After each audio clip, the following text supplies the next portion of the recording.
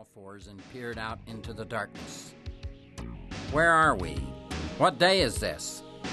Well, I think it's night, and that's why it's so dark. And we're right here under the gas tanks. Yes, of course. It's all coming back to me now. Were we just talking about something? Yeah, those odd sounds out there in the dark. Ah, yes. I cocked my ears and listened. There it was again. Is that the sound you heard? Yep, that's it. Are you proud of me? Oh, yes, of course, very proud.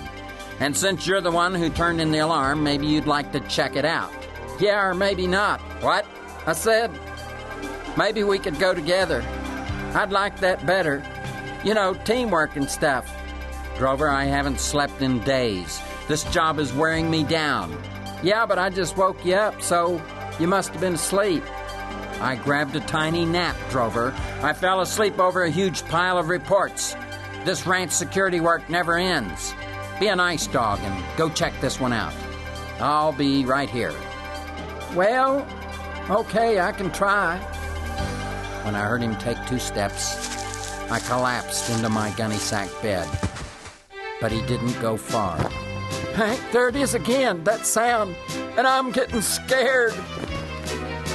I lifted my exhausted body up from its former resting place. Okay, spare me the muttering mumble. We'll grumble together on this one, but I'm warping you, Drover. If my health bunks because of this, it will be on your conscience, I should say. I can handle that. What? Speak up. I said, I just hope I can live with the guilt. I yawned and stretched. Okay. This will be a silent run. Stay behind me and rig for night vision. Let's move out. And so it was that we, the elite troops of the security division, left our warm beds and the comforts of home and moved out into the screaming blizzard. Wait, this was May. Forget the blizzard. No blizzard. It was a warm night, but pretty dark. And into the darkness we crept. The elite troops of the... I've already said that. Did we describe the sound? Maybe not. Okay, here's the scoop. Most of the sounds we pick up in the night fall into 3 categories. Your howls, usually coyotes. Your clanks and bangs, usually raccoons in the trash cans. And your unclassifieds, usually monsters.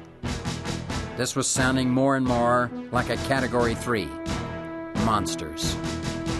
I'm no chicken liver when it comes to patrolling headquarters, but those Cat 3s cause me some, well, concern. Monsters are something to be concerned about, right? You bet they are, and right away I was feeling the little pinpricks of fear that often come with Category 3 monster sightings. I didn't dare mention any of this to Drover. It would have ruined him for the mission. We plunged on into the inky black darkness. My eyes and ears were on full alert by this time. We followed the sound in a northward direction, bearing 23300 up the Caliche Hill and towards the yard gate. By this time, I was getting more complete readings from our sensing devices. The sounds began falling into subcategory 1 of Category 3. Flapping. Flapping?